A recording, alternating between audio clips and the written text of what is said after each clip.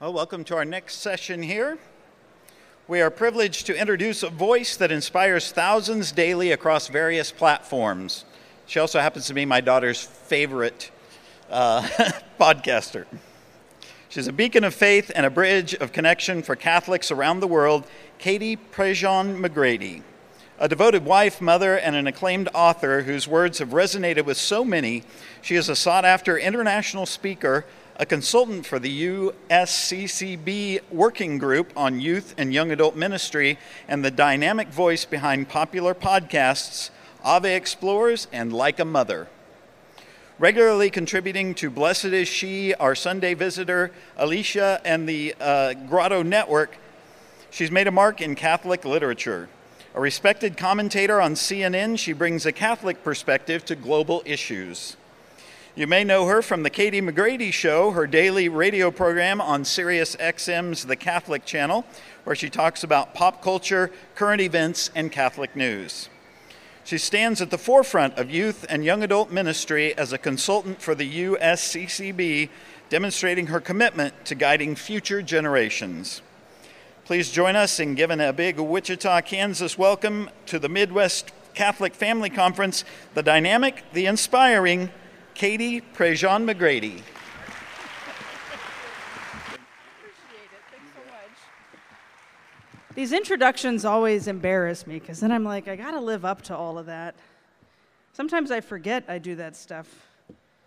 Or I try to hide the CNN one. They're very nice. Let's just say they pay well. That's why I put up with that in my bio. It's great to be with you guys. I am so excited. Everybody's always like, yeah, you gotta do one in the exhibit hall, and then you get to do one in the other room. I was like, give me the exhibit hall. Give me the room where people are buying popcorn and sodas and like hoping that the coffee machine starts working. I can play this room. The other one has a little formal, a little stuffy. So we'll go have some fun in there tomorrow. Afterwards, there's a Q&A session, and I plan on saying nothing at the Q&A session, so don't stump me, okay? Just going to kind of sit there and glean the wisdom of my favorite Jesuit on planet Earth, Father Spitzer. It really is a nice, this is a change of venue for me. I've been on the road a lot this summer, but most of my time is spent alone in a corner office of my house. In fact, a couple of years ago, we had career day at my daughter's school. I feel like Jerry Seinfeld with this thing next to me. We had career day at my daughter's school, and it was this big deal. All the kids got to introduce their parents, and so all the parents are lined up, and each kid gets to go up in the front and say their name.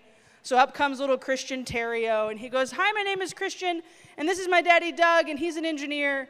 And everybody claps for Doug the engineer, because we know what engineers do, right? Like, I think they make the world go round. I'm not exactly sure, but it's a cool job. And then up comes little Lincoln, because millennial women have named their kids things like Lincoln. And Lincoln is standing there, and he goes, hi, my name is Lincoln, and this is my daddy Jared, and he's a lawyer. So everybody claps for Jared the lawyer, because we know what lawyers do for a living. And then up comes little Rose McGrady, and she's got ringlet hair and a gap smile in her teeth, and she goes, hi, my name is Rose, and this is my mommy Katie, and she talks to the wall while she's alone. And everybody turns and looks at me, and I went, I work in radio. It's a real job, and my desk faces a window, so I'm really talking to birds and squirrels. And my mom, I, for a long time, was convinced the only person on planet Earth that listened to my radio show was my mom. And then lovely people come up to me and say they listen to it, so I think I have a job for a little while longer. As long as I can pay for Catholic school, I'm fine. By the way, books are for sale in the back for $15 a piece. Uniforms are expensive, folks, so I'd be really grateful for your support and for your help. But it is nice to hop on planes and get to go to different places. I've been all over the place this summer. It was kind of weird. 2020, the world closed. Didn't do any traveling after March of 2020. In 2019, I traveled 183,000 miles around the world. I went to England 3 times, Australia. So then I was grounded in 2020. Things kind of came back in 2021. 2022, everybody literally breathed a sigh of relief. And then 2023, we were back. And the Catholics came back in 2023. And so I had events all over the place in June, all over the place in July. We were on the road. It was kind of wild, kind of crazy. And I've been training myself along with my spiritual director. Let me put it this way. My spiritual director has been training me to have a better attitude about that wonderful thing called flight delays, which when you travel as much as I do is just kind of a part of life. You just have to learn to go with the flow. The one thing I never pray for is patience, because then the Lord gives me opportunities to be patient. And it usually comes in the form of a gate agent saying, this flight is now departing, and 20, 30 minutes later. I don't think I've flown in the past 6 months without some sort of a delay somewhere in the trip. And you are completely at the mercy and the will and the whim of someone else when you are delayed flying, right? Like, it's not like I can go fix the problem. I can't call them up and ask to put me on a different plane. Most of the time, it's the only plane that's going to the place that I'm headed in time for me to get there. And so last week, I had one of those moments where I was just like, you know what? I'm at the mercy of the flight. I'm at the mercy of the flight attendant. I'm at the mercy of the pilot. I'm at the mercy of the airport.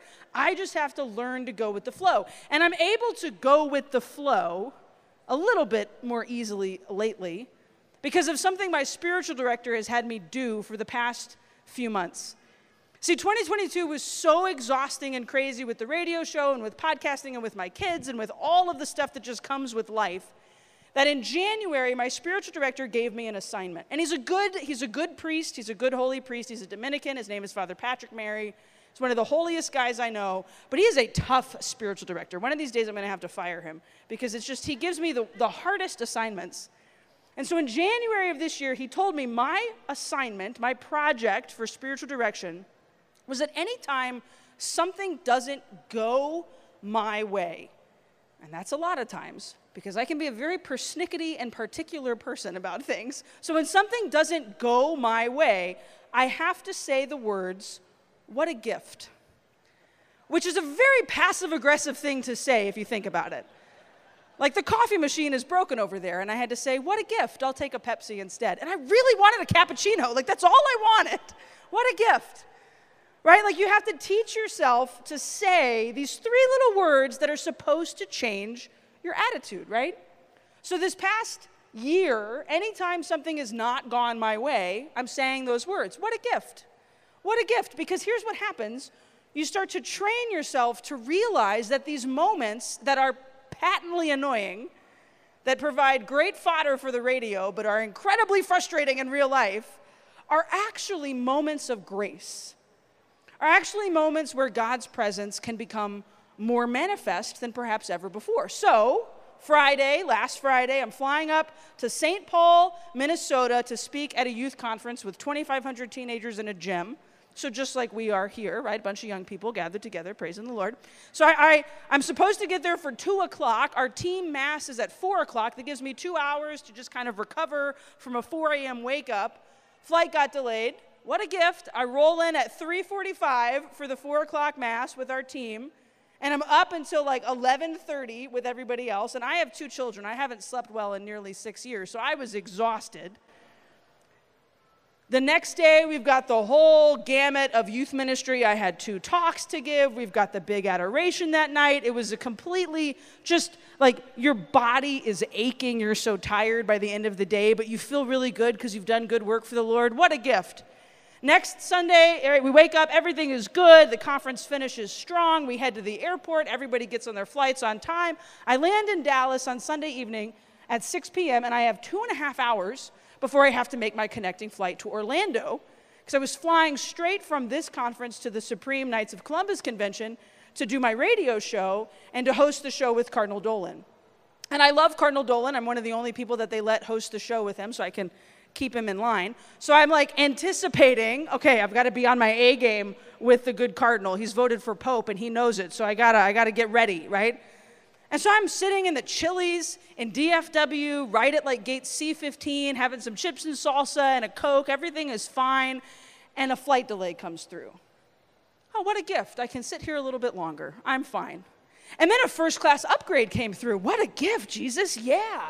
Like a little more leg room, I can stretch out. It was a red eye, so I wasn't going to get to Orlando until 1 o'clock in the morning, but that's fine. I don't have to go on the radio for 12 hours, so I can sleep in this lovely Marriott hotel with a bunch of Knights of Columbus around, so they'll sell me insurance and keep me safe. It'll be real good once I get there.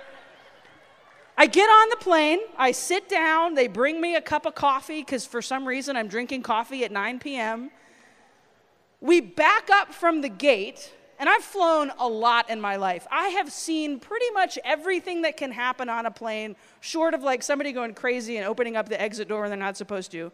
And as we're backing up from the gate, all of a sudden the lights go off and the whole plane shuts down. And I mean, it was a power outage on the flight. And I'm like, well, it could have happened in the air, so what a gift. Thanks for happening here, Lord. Like, I have trained myself to say this in even the most benign of moments. And the pilot comes on and goes, sorry about that, folks. So the plug fell out.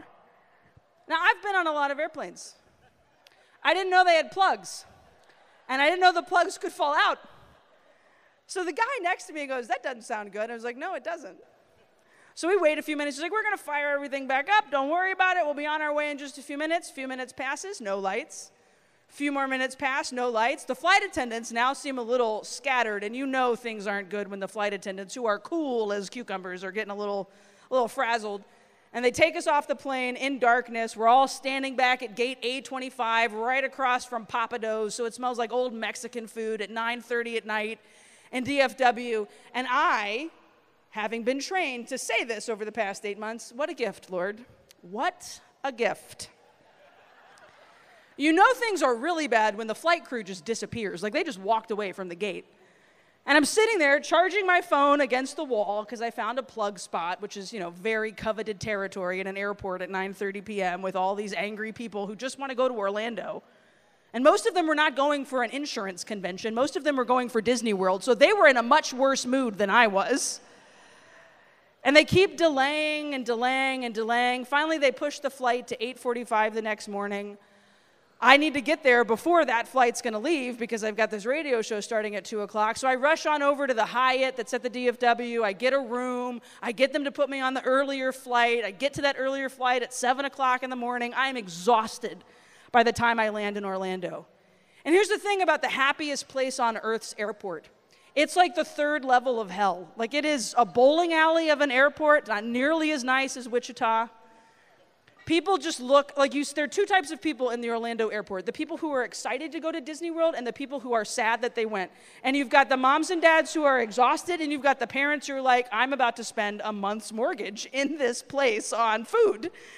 And so I'm walking through, and I keep telling myself, okay, I made it. It's 12:15. I can get into a cab by 12:30. It's a 30-minute drive to the Marriott World. I've got like 30 minutes to reset myself. The show will go on at 2 o'clock. I'll do 2 hours of live radio, 1 hour of taped radio, and then I can crash. Like, I just got to make it to 5 o'clock. And I walk out of the ground transportation area looking for a cab stand, and I cannot see any cabs. And I don't want to wait for an Uber because you have to walk to a whole other area, and it's 1,000 degrees outside and muggy, and you can walk through a washcloth. So I just need to get in a cab. And I have to tell myself, what a gift. There's no ride. I'm not going to make it on time. Maybe I can go rent a car. And I'm trying to figure out what I'm going to do. And see, here's the thing. When you say what a gift, as frequently as I have begun to say, you start to notice that things are actually kind of all gifted moments, even the ones that are really frustrating.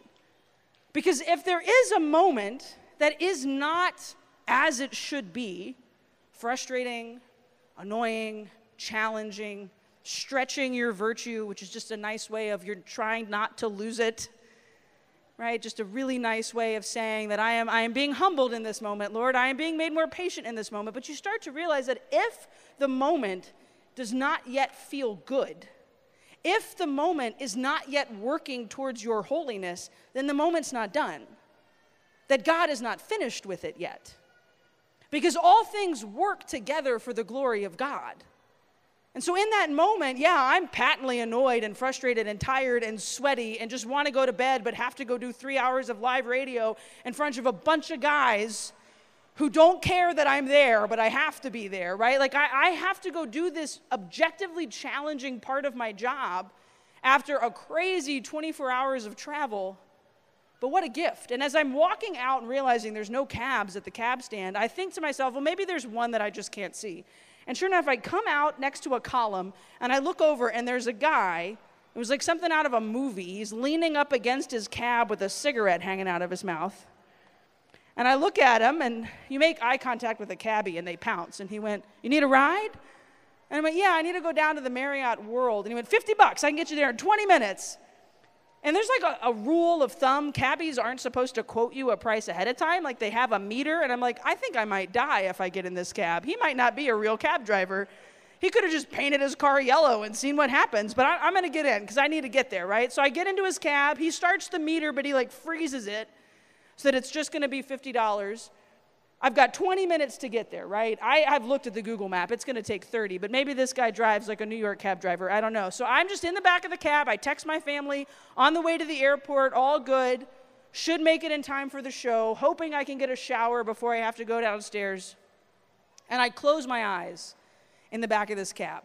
Again, not something that you should do in the back of a cab, but I was so tired at this point, just so exhausted from all of the mental gymnastics I had to do. So I'm sitting in the back of this cab, and I doze off for a second, maybe like a minute.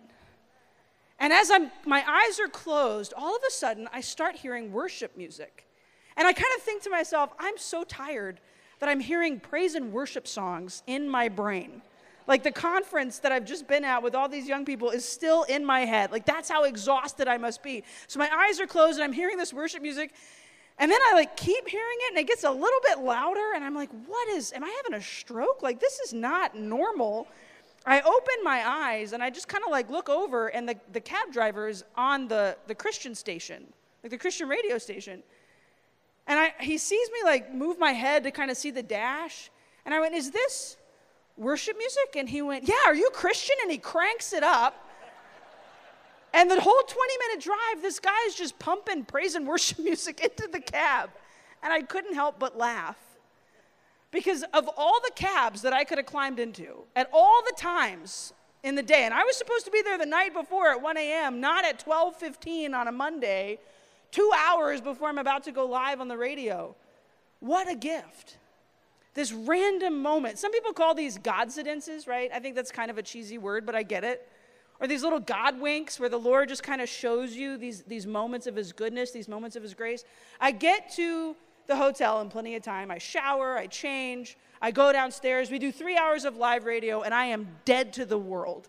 Like I got through them by the grace of God. I am just ready to go back to my room and order some room service. And as I'm like packing up my stuff, my producer and our program director goes, hey, Cardinal's flight lands in about 20 minutes and he wants to get dinner with everybody. And I realize my hopes of watching Parks and Rec and ordering room service have just been dashed because the Cardinal wants to have dinner. What a gift, Lord, what a gift. So I say, can I have like 30 minutes to just go like slam some espresso or something? Because I am really tired. And Adam's like, yeah, it'll be fine. It'll be fine. He doesn't want to meet for dinner until 6. You have like an hour or so. Okay, all right, yeah, I'll meet you guys in just a second. And as I'm like finishing up packing my bag, and I just have it written like all over my face, the last thing I want to do is see any more human beings over the next few hours because of the next morning's chaos, and then I've got to fly home. And I looked beleaguered. I looked burdened. Have you ever felt that weight of the world just because all of the confluence of events? And right at that moment, 3 nuns walked past. And that's when you know God really loves you, when he sends you 3 nuns in a moment of exhaustion where you were like on the verge of tears from being so tired. And they weren't just any nuns. It was Sister Mary Gabriel, Sister Mary, and Mother Agnes of the Sisters of Life. And I have a deep love of the Sisters of Life because my sister is entering the Sisters of Life in just a couple of months. And I'm like a hardcore fangirl. She keeps telling me to tone it down, but you can't with them. They're just amazing. I was live streaming the final vows earlier in my hotel room, like crying in Hyatt 615, like, yes, you go, girl, like, love Jesus, marry the Lord. So these 3 nuns walk right past, and Mother Agnes turns, and she sees me. And I've never met this woman in my life, but she knows my sister pretty well. And she read the letter that I wrote for my sister's application. So she knows my name at the very least. And she sees Sirius XM, and there's one woman on the Catholic channel. Hi, it's me. So she probably realizes, oh, that's Katie McGrady. And she just beelines it over to our table. And she grabs my hands, 2 hands, and she holds them close. And she goes, my dear Katie, it is so good to finally see you. And she just pulls me into a hug. It felt like hugging the Mother of God in that moment. And she said, what are your plans for the evening? And I'm like, well, Mother, they can be rerouted for you. And she said, well, what do you have? And I said, well, I'm supposed to get dinner with the Cardinal. And then my boss steps forward. He's like, Cardinal's flight is actually delayed. We're going to have breakfast with him tomorrow. What a gift, Lord. What a gift. And she said, we're going to pray. Would you like to come pray with us? And I said, sure, because who turns down praying with some nuns, right? And the next thing I know, I'm in a chapel with 12 Sisters of Life at the Knights of Columbus Supreme Convention at 5:30 p.m., and I couldn't hold it in. I just started tearing up in the back of the room as I'm sitting there with them. That the confluence of events, the chaos of the day, they had to be walking past just at the right time to see me there packing up my bag. That Mother Agnes has to be the generous person that she is, that she invites a fangirl of their order to come pray with them for evening prayer. But here's the real kicker to all of it. After we were done praying and I went to go have dinner with my team, and then I came back in, there was a concert happening at the event. And I was sitting at the concert, and I ended up sitting next to one of the sisters, Sister Mary. Sister Mary's older. She looks a lot like my grandma, so I just feel a real connection to this sister. She's just so kind, so heartwarming. She has a great gift for names. And so Sister Mary and I are sitting there, we're visiting, and as we're chatting and as we're talking, she's like famous in Catholic world and a rock star at this conference. And so as people are walking past, they're stopping and talking to her. And this priest walks by, and he used to be a military chaplain. And so they start talking, and he mentions somebody's name. And she goes, oh, yes, I've been praying for him, specifically to Father Capon, the Kansas boy. And my ears perk up. Like, I was only like half listening to the conversation. You don't eavesdrop on nuns. That doesn't usually work out in your favor. But she says that, the Kansas boy, and I'm like, Kansas? I think I'm going to Kansas soon. So I open up my phone, like double check. Oh, yeah, I am going to Kansas. So the guy walks off, and I turn, and I went, Father Capon's he's in Kansas now? And she said, yes. And I went, I'm going to Wichita this weekend. And she went, why? And I said, well, for a conference. And she went, there's nothing in Wichita. And I said, no. And she said, but Father Capon's in Wichita. And I said, is he really? And she said, yeah. He was just moved there last September. Right? 2 Septembers ago? Last September? 2 Septembers ago.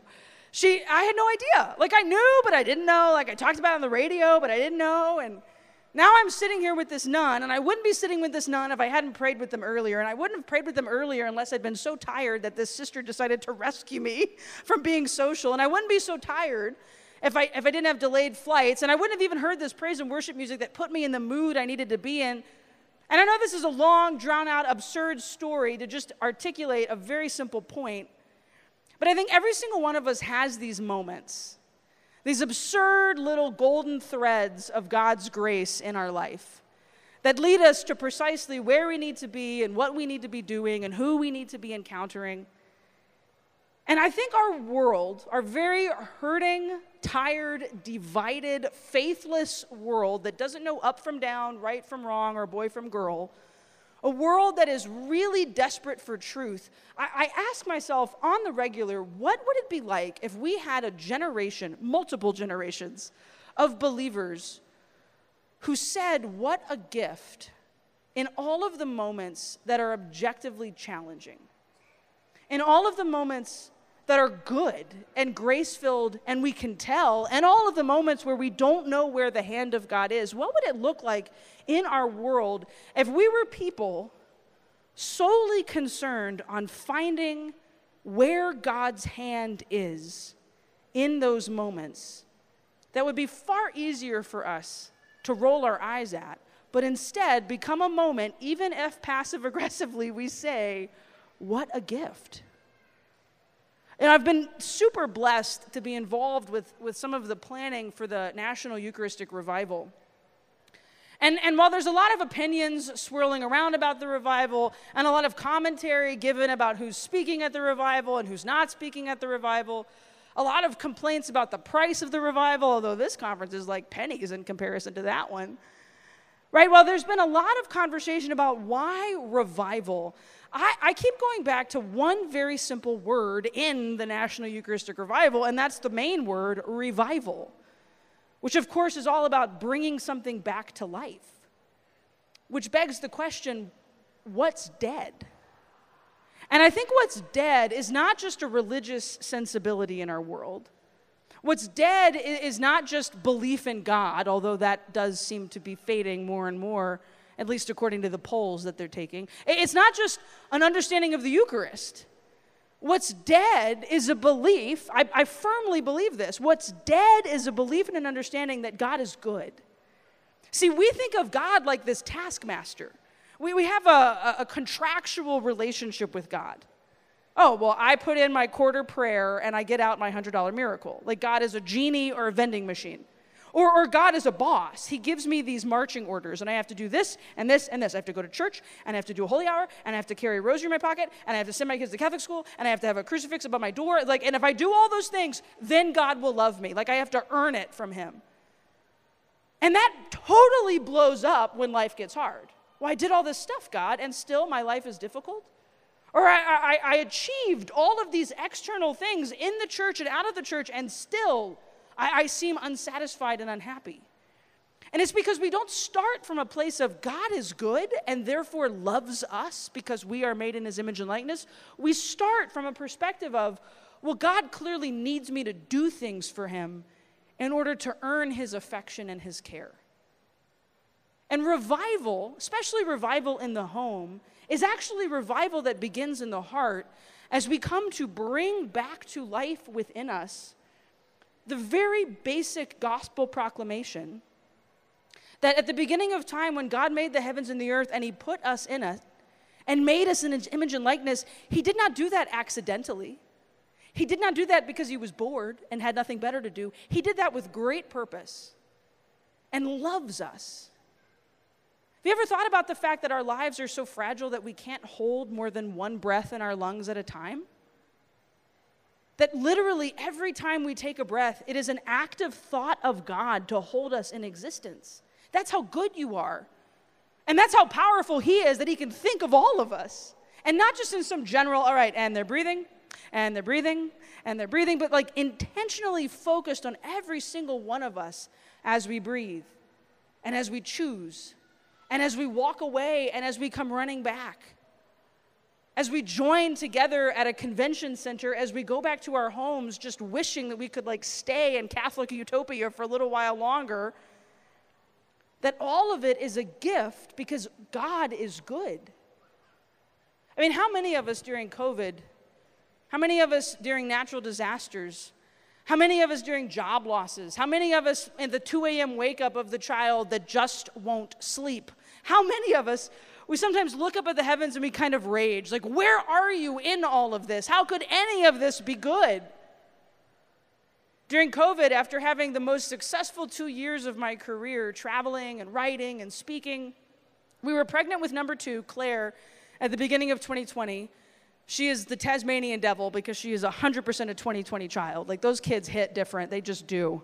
I think it's because all the moms had to go to appointments by themselves, and like the kids just toughened up inside and came out very powerful. And in March of 2020, the world shut down, and I didn't know who I was anymore. I didn't know who I was because I wasn't traveling and speaking. I was just sitting at home podcasting, and podcasting is great, but it's not the same thing. Feeling kind of like I was useless and pointless because I'd found all my value in externals. I thought that I somehow had to earn God's affection by doing all this stuff for him in the ministry world. I didn't yet know how to say what a gift to these challenging moments, right? And so in like late April, early May, I was really struggling, and I was laying in bed one day, and my excuse was that I was growing a human, but let's be real, I was just depressed and didn't want to get out of bed. There was nothing to do. My kid was watching Bluey for the upteenth time. My husband was trying to e-teach, and that was a train wreck because none of his students had computers, so they're watching Zoom calls on their phones. My husband comes into the bedroom, and he goes, hey, I think you should go do something. And I was like, what, walk the aisles of Target alone? And he went, well, that's a valid option, but, I mean, you could just drive around if you want. I think you need to get out of the house. Like, I think go to Sonic. Go go drive down to the coast. We live about 15 miles from the Gulf of Mexico. You got to get out of the house. You got to do something. He could just tell I was really struggling. So I got up, I got dressed, I got into our car, and I found myself just kind of muscle memory driving to church. And see, every place did COVID a little different. We had a very creative priest at our parish who in the second week of COVID redid our parish adoration chapel where he removed a wall and put up temporary outdoor walls that could be pulled back so that the Blessed Sacrament could still be exposed outside. And so people could come to this outside courtyard and folks could be on the inside. He got real creative, and praise God, we have a Catholic mayor who just kind of looked the other way. And so we still had the Blessed Sacrament exposed to us. And I found myself just driving to church and parking the car and hopping out. And I walked in, and there was this woman I've known my whole life, Ms. Constance, and she was sitting in the front row. And she saw me come in, and she went, "Oh, good, Katie, you're here. I have to run." And it was like 10:15 in the morning, so she still had 45 minutes left of her holy hour. And she bails. And I'm stuck with Jesus. And he's, got to be babysat, so he can't be alone. So I'm stuck in a holy hour. And I was like popping in to say, "Hi, why does the world suck right now, Lord?" And instead I've got 45 minutes and I had nothing with me. And I'm the kind of person who goes to adoration with a Bible and like a playlist and 2 rosaries, because what if the first one breaks? Like, me and Jesus have a lesson plan to get through, and I had nothing. I didn't even have my phone. I left my phone in the car, a millennial woman's nightmare. And it's just me and Jesus. And he got it. He got an earful. As I sat down, and I was just quiet for a few minutes, and then I let it out. Because Jesus is a big boy and can take it. And I told him why I was so mad, and why I was so hurt, and why none of this seemed good. And how could he be doing this? My grandmother was in a nursing home alone, and we couldn't go see her. My father was furloughed from his job. I wasn't able to travel. My husband was trying to navigate teaching biology on a Zoom call with kids who didn't care before, much less now. My 2-year-old thought she was in trouble, and that's why she wasn't allowed to go back to school. Our life hurt, and we had it pretty easy in comparison to people who lost their jobs and their businesses and their livelihoods. And I just let it out. And as I'm looking at the monstrance, I start to get a little more fired up. Like, we're having another child. We tried so hard, and you give us a baby and then shut the world down? I was going all over the place talking about you, and you took all of that away? What do you want from me? Have you ever said that to God? What do you want from me? Because, man, is that a harsh thing to say to the Lord? Thinking of him like a boss. You gave me all these responsibilities, and I achieved them, and still it's not enough. What do you want from me? And I heard it clear as a bell. I've only really ever felt the distinct presence and voice of God a handful of times in my life, and this was one of them. I feel like every person has a sensation when they feel God's presence. Mine's velvet. I feel like velvet is wrapping around me. And it felt like velvet was just wrapping around me, and I heard clear as a bell, "Katie, I don't want anything from you. I want something for you. I don't want anything from you. I want something for you." See, revival is rooted not in doing all the right Catholic things, not in going to the right Catholic events, although you should register for the National Eucharistic Congress. I'm obligated to say that at every event I speak at for the next year. It's not about listening to the right podcasts or going to the right masses or wearing the right clothing or checking all the right Catholic boxes. Revival begins in our hearts and extends into our homes when we recognize that God has something good for us. And that if it's not good, he's not done. And that if I can train myself, if I can talk to the Lord from this perspective of what a gift you are giving to me, that I can bring back to life in my heart and in the hearts of others an awareness and an understanding of God's presence in this world. That the best witness that we can give as Catholics is not "come to Mass with me," although that's a great thing to say, but might be a little intimidating to the first person you encounter and try to share the love of God with. That the best witness that we can give is this radical trust in God's goodness. Is this witness to the world that I'm making my way through life, good times, bad times, and everything in between, and most of it's in between. Most of life is pretty dull. Most of life is waking up in the morning and getting our kids fed and out the door, is talking to our adult children about coming back to the church, is occasionally coming to a Catholic event where you're surrounded by people who get it. But most of the time, we're just driving minivans and going to grocery stores and slogging it through a job and hoping beyond hope that God is real and present in our lives. And if we can find the goodness of God in that ordinary life, if we can find the gift that God is offering to us in those moments, good, bad, and in between, then that witness to the world changes things. That witness to the world reminds people that we're not just, machined operating people who exist in this world to accomplish this or fill our bank accounts or do what other people tell us, but that we are individuals animated by the Spirit That we're human beings who recognize a higher calling and a higher purpose. I've had the great joy of sitting down with Bishop Cousins quite a bit to talk about the Eucharistic revival, about why something stirred within our bishops. And we can be honest. I know this is being recorded, but I don't think they can fire me from the Congress yet. We know our bishops sometimes don't do what we need them to do. We know sometimes they don't show up when we need them to show up. We know now, 3 years later, they're finally asking the question, why didn't we fight back hard enough to keep our churches open? We know that sometimes it feels like here we are, members of the church, looking at our leaders going, lead me. I'm a sheep, and I feel like I don't have a shepherd. But something happened. Something happened in that private meeting of our bishops. And I've been to those meetings. I've spent a lot of time at those meetings. Something happened in one of those meetings where they realized if we don't bring about an actual conversation about why we're losing people and how to bring back a love and devotion of the Blessed Sacrament, then in 20 years, we're going to be kicking ourselves. In 10 years, we're going to be wondering why we didn't do something quick enough. And that 97% voted yes to an initiative. That doesn't happen. The only time they vote as a block is to approve saints. And the only reason they're bringing it to a vote is because they double-checked that everybody was going to say yes. So the fact that they brought it to a vote, not even knowing if everyone was going to say yes, and 97% agreed to it, and then put money behind it, and hired talented people to make it happen. There's something happening in our American church right now that we cannot ignore. And it's bringing back to life, not just, oh yeah, that's Jesus really in the Eucharist, and here's the theological explanation of it. It's a bringing back to life of an awareness that God's goodness is so expansive, that so much of our lives is a gift, and every moment is a graced moment, that the Eucharist is this anchor, this source and summit, as it says in the Catechism, that allows us to be able to step into the world and give witness to that. That we can go in front of the Blessed Sacrament and say, what do you want from me? And here, I want something for you. That we can step into Mass on Sunday, and even if the music is off key and the homily is terrible and you're sitting next to someone you don't like, Jesus is still going to show up.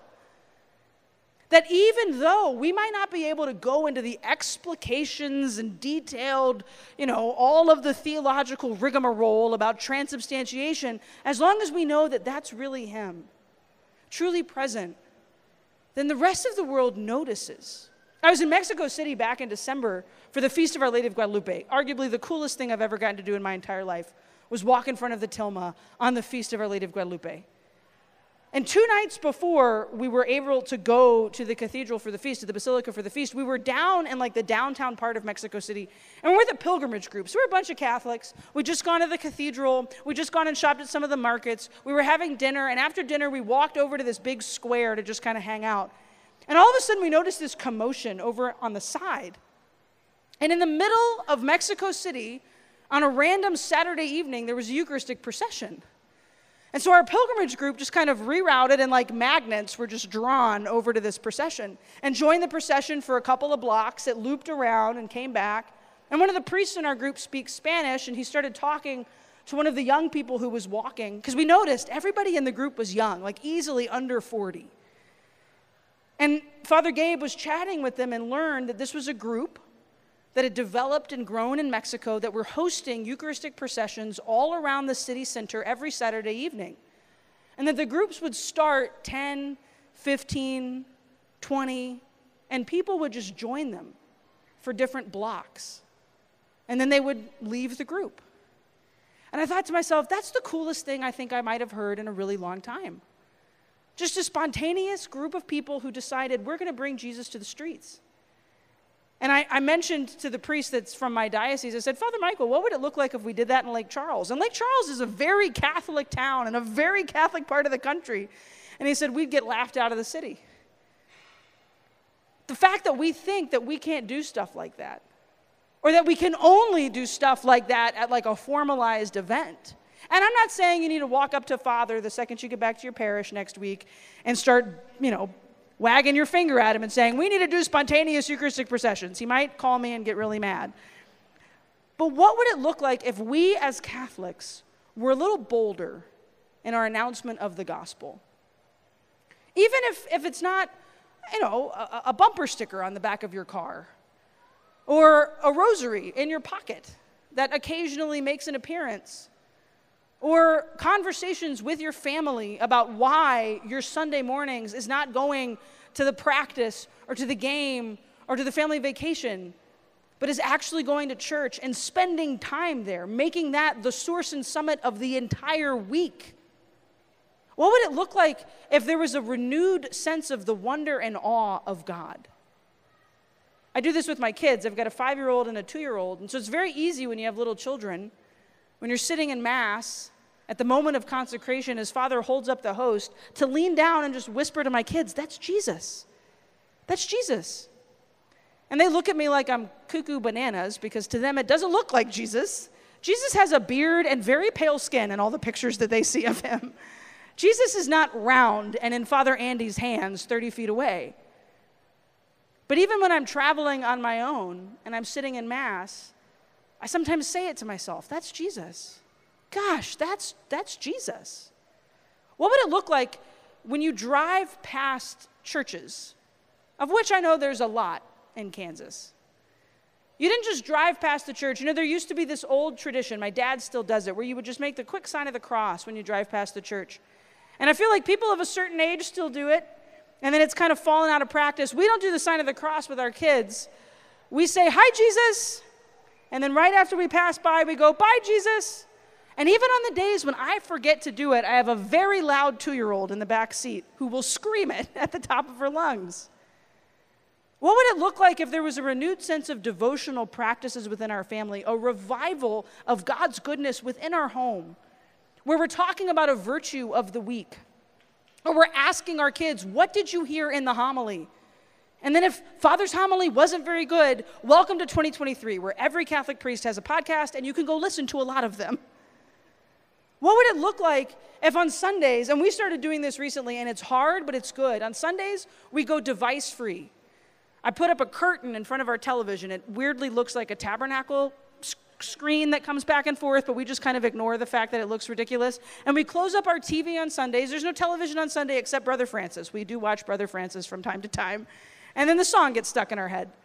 And my husband and I do our best to keep our phones in our bedroom so we're not scrolling mindlessly. And we just have a family day where we focus on the fact that we got to go to Mass, and then we got to have donuts, or dodos, as my kids call them. And I'm fairly certain for the rest of their life, they're going to think if you go to church, you get a donut afterwards. And I'm okay with that association being built up in their head. And then the whole Sunday is devoted to family. And I realize sometimes that's not practical. And tomorrow I'm going to be on an airplane, and I'm fairly certain my husband's going to let him watch Bluey at some point because he's going to lose his mind. But what would it look like if there were these tiny orientations of our house? And I'm speaking about it from the perspective of a young mom with young kids. But even families that the children are grown, or the children were never there, or the children have totally disaffiliated from the church. The families that think, "I just can't do that." Well, if you're not going to do this, and I mean it sincerely, if you, the people who showed up to a convention center on a weekend in August to talk about being Catholic, if you're not going to do it, then who is? And if the laity are not going to be the people to spark revival within our church, then I'm fairly certain the bishop's initiative will not work, because there's only a few hundred of them. But what we have is that everyday devotion, the lack of pomp and circumstance, and just the real lived experience of trying to teach ourselves what a gift. The real awareness of God's goodness in our life, even on the days when it's hard. The excitement about the fact that the Lord provides for us, even in the moments when it feels like He's not.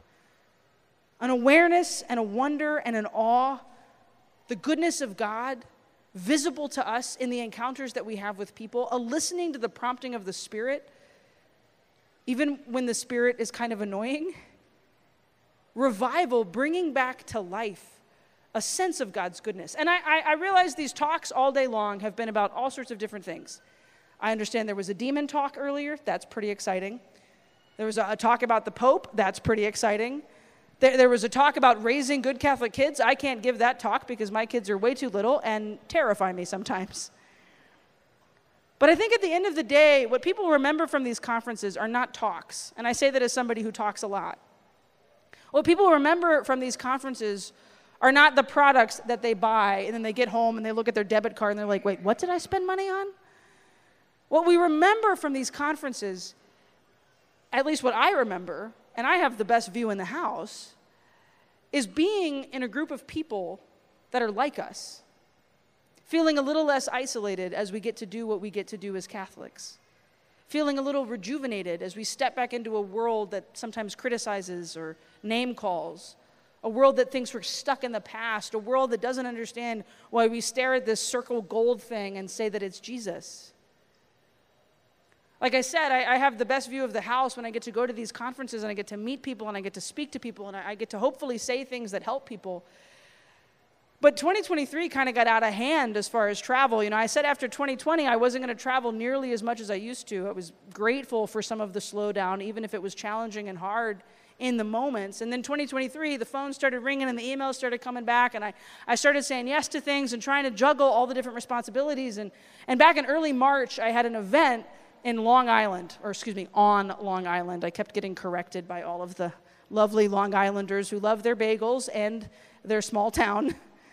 So I was up there for 3 days, a Sunday, a Monday, a Tuesday. I'm flying home on Wednesday, and I was tired. It was my third event in a row. I missed my family. I missed my kids. I was tired of doing radio from a hotel room. I just wanted to go back to my house. And the conference, the parish mission, it was good. It was fine. People seemed to be moved. Jesus showed up. I was happy with it, but I was tired. Revival didn't seem to really be sparked. You know, you said the right things, you made people laugh, the talks went okay, but I got on the plane that Wednesday morning, and I just kept asking myself, why was I there? What was the gift in this trip, other than sitting in New York City traffic, driving through the snow in Long Island, a few New York bagels, and some kind folks? Like, where was the gift in all of this? Because the real reason I had said yes to going to this particular parish mission was because it was bringing me to New York. And my sister, I mentioned a little bit ago, she's entering the Sisters of Life. She was supposed to enter the Sisters of Life last year, but she deferred for the year to finish her doctoral dissertation in canon law. She's the smart one in the family. And so she's been writing for the past year, and I was going to go up to Long Island to speak at this event and then get to see her, but now she lives 2 minutes around the corner, so I went to Long Island, and there was no reason for that, right? That's what I kept thinking to myself. I was annoyed. I couldn't see the gift in it. I couldn't see where revival was. And again, it had been fine, but sometimes I feel like Jesus is calling us to more than fine, right? And I got on the plane, I get myself situated. I was sitting in the bulkhead seat, so right there in the front. Right before they closed the door, a flight attendant gets on. She's in her uniform, and she sits down in the seat next to mine. She was flying standby. And we exchanged pleasantries. Hi, how are you? I got myself situated. It's a 4-hour flight from LGA to DFW. I put my headphones in. I turn on a movie. I had the second Black Panther movie downloaded on my iPad. So I start watching it. I very quickly realize I don't remember the first Black Panther movie, so I don't think this is going to be enjoyable. But I slog through. I make it through the 2.5-hour movie. We still have quite a bit of the flight to go. I take my AirPods out of my ear to put them in my pocket because I need to run to the restroom. And as I pull the AirPod case out of my pocket, I carry a rosary in my pocket, and the rosary comes out, and it kind of dangled out of my pocket. And I shoved it back in really quick, because I'm Catholic, like I carry a rosary in my pocket, but I'm not so Catholic that I dangle a rosary out of my pocket while I'm walking on an airplane. I have standards. I'm not a nun. So I shove it back in my pocket really quickly. I put my AirPods away. I walk up to the restroom. I come back. And as I go to pull my AirPods out, the rosary kind of gets caught again. It was like all tangled up in the AirPods case. And right as I'm going to put my headphone in, and I'm an introvert when I travel. I don't like to talk to people in airports. That's like where I think the one place in the world we should ban chit-chat. Like, I just want to watch a movie, and you can leave me alone, and I'll be kind to you, but I don't want to learn your life story. But she sees this rosary, and she turns to me and she goes, "Are you Catholic?" And I hate that question. What's my answer? Yes, very. Let me tell you how Catholic I am. So I said, "Yeah, I'm Catholic." And she went, "Oh." And then there's always a pause. There's always a pause. And somebody goes, "I'm Catholic too," or usually, "I used to be Catholic." And that's what she said. I used to be Catholic. And I didn't want to talk. I didn't want to have a conversation. She looked perfectly kind, but I had just been doing ministry for 3 straight days, and I was missing home, and like this stupid rosary in my pocket gave it away. I used to be Catholic, and I put my AirPod down, and I said, "Oh, why aren't you Catholic anymore?" And the conversation begins. And for the next 2 hours, this woman, who I had no idea who she was, other than an American Airlines flight attendant who was flying to DFW to get somewhere in the world, had a lot of problems with the church. And they ranged from theological to social to scandal. I'm a pretty good Catholic. I'm a pretty good communicator for the church. I didn't say much. I just let her talk.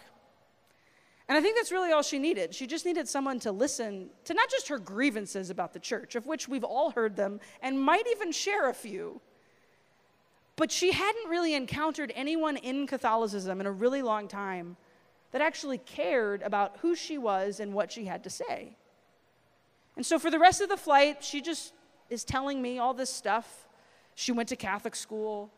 She kind of left the faith during college, had kind of come back and forth in and out of some different ministries, some of which you would even know the name of. Eventually became a flight attendant because she wanted to see the world, and she was based out of LaGuardia, so she got to travel everywhere. She'd been to the Holy Land, she'd been to Rome, but she never went to any of the Catholic places when she was there because she just didn't feel like she belonged. And that was really the crux of it. She didn't feel like she belonged. She didn't feel like this church was a home to her. She didn't feel like anybody cared that she was there, so why would they care if she wasn't? See, we can talk about revival from the perspective of let's revive our wonder and awe, let's revive our devotion, let's revive an awareness of God's goodness, but we also have to revive a love of the people we sit next to. A love of the body of Christ. The church is not an institution, it's not a place, it's us. And so I let her talk. The plane lands. We both kind of were so caught up in the conversation that we didn't realize the flight was about to land. And as the plane touched down, we had about 5-10 minutes of taxi time to get to the gate left. And she catches herself. She's like, "I'm so sorry. I talked your ear off the whole time. You're Catholic?" And I said, "Yeah, very Catholic." I didn't tell her who I was or what I do. I didn't want her to say like, "And what you just told me is now going to be a story that I tell on stages around the world." Like, I just told her, "Yeah, I was actually at a Catholic event on Long Island. That's why I was up there." And she said, "Well, why did you stay?" And I've got less than 7 minutes at this point to tell this woman, here's why I love the church, and here's why I love Jesus, and here's why I've literally given my life to talking about him. So I just very quickly told her about a moment of encounter I had with the Eucharist at a youth conference when I was in high school that I wasn't supposed to be at, but that my grandparents drugged me along to. And the Lord spoke to me in a real way, and my life was never the same. And I remember how life was before that moment, and I remember how it was ever since, and I rather live in the ever since. She just kind of sat there and she smiled. And she said, I'm flying to Kansas. And I went, "Oh, Wizard of Oz." And she kind of laughed. And she said, "My grandmother's dying, and I'm going to say goodbye. She's in her probably final days of hospice care." And I went, "Oh my gosh, I'm so sorry. I lost my grandmother in June of 2020. And she said, "Oh, I'm really sorry." And so now we've shared this moment, an ex-Catholic and a current Catholic, one who's lost a grandmother, one who's losing a grandmother. She's flying standby to try to get there to say her goodbyes. And she said, she's still Catholic, like really Catholic. And I said, "Yeah, grandmas tend to be." And as we're sitting there just kind of holding the space in this moment, holding the gift of this moment, it's become evident to me why I had come on this trip, even though it had just been fine. Just like it was evident why I had been delayed as I sat in that cab, and evident why I was super tired when I prayed with those nuns. It's very evident why the Lord brought me to Long Island just so I could fly back from Long Island. And I felt this little nudge, that nudge of the Holy Spirit. It's very annoying when it happens. It felt like somebody just pushed my back. "Give it to her." And I'm like, "What? Give it to her?" And I went, "No, that's mine." Because see, this rosary that was in my pocket was very, very special to me. It was a rosary that had been blessed by Pope John Paul II and Pope Benedict XVI and Pope Francis. A rosary that had been touched to a lot of saints' graves. A rosary that had been brought to the Tilma, dunked in the waters of Lourdes just a few weeks before I had this encounter with this woman. Probably my most prized possession next to my wedding ring. And the Holy Spirit is telling me to give it to this perfect stranger. Give it to her. No, I'm like fighting with the Lord in my mind. No, I can give her a holy card. I will give her my Bible. I will give her the catechism. I will give her my email. I'll give her my cell phone number. And that, I don't pass out very often. But my rosary, no, not that. That's mine. Give it to her. I'll give you another one. See, if we really do believe that God is good, when he makes these promises to us, I'll give you another one, he usually comes through. Because he's not a God of empty promises, and he's not a God that says things frivolously, and he's not a God who tells us he's good. He's not a God who promises us something beautiful and hands us something nasty. He's a God of good gifts. And so I reached into my pocket and I pulled out the rosary and I just kind of held it out to her, and she said, no. And I said, no, I want to tell you about this rosary. And I told her who'd given it to me, a priest of my childhood, Father John Giles, who'd had it in seminary, who'd passed it on to me, even after it had been blessed by Pope John Paul II at World Youth Day in 2002. How I had carried it with me through Rome in 2008 when I was a student. How it had come with me to every time I'd been to Rome with Pope Francis and had been touched to all these different places. I told her about Guadalupe. I told her about Lourdes. And she went, I couldn't. And I said, no, you can and you will. And I just kind of shoved it into her hand, and she took it really quickly and she shoved it in her pocket super fast because I thought she thought I was going to take it back. And I said, I want you to pray it with your grandma. And she said, I'll try. And I went, I'm sure she remembers how to pray it. And if not, the internet. She kind of laughed. And I said, I'll be praying for you guys. What you're about to go through is really hard, but faith can get you through. And she smiled and she said, I'm hoping so. Maybe it will. And then we did that awkward thing where we've had this really powerful moment, and now we just have to sit next to each other for a couple more minutes as everybody gets off the plane. When we walk up the jet bridge, I have a small devotion to Our Lady of the Jet Bridge, is what I often say. She's not real, but she's real in my heart. And I just thanked Our Lady of the Jet Bridge as I'm coming off the flight, and we got to the end, and we stop, and we turn, and we look at each other, and she went, I'm headed that way, and I went, well, I'm headed that way. And she hugged me, and she said goodbye. I didn't ask her name. I thought maybe it'd be awkward at that point in case I'd missed a name tag or something on her shirt. And she said, I hope we run into each other again. And I said, maybe so. And off she walked with my most prized possession, and I'm like, come on, Jesus, maybe she was going to give it back to me. I don't know what was going to happen in that moment, but I gave it to her, trusting that God would do what he said he would do. And we can talk about revival until the cows come home. We can talk about revival until the events happen, as expensive as they might be. We can talk about revival in a lot of different particular ways, but I think at the end of the day, a revival in our church in America begins in the hearts and homes of people who know that God gives us good things, that he wants us to say, what a gift, even when it's really hard. That he invites us into a deeper encounter with him, most especially in the Eucharist, because that is where we see every promise he's ever given to us made manifest. And what looks and tastes and smells and sounds like bread, but is him.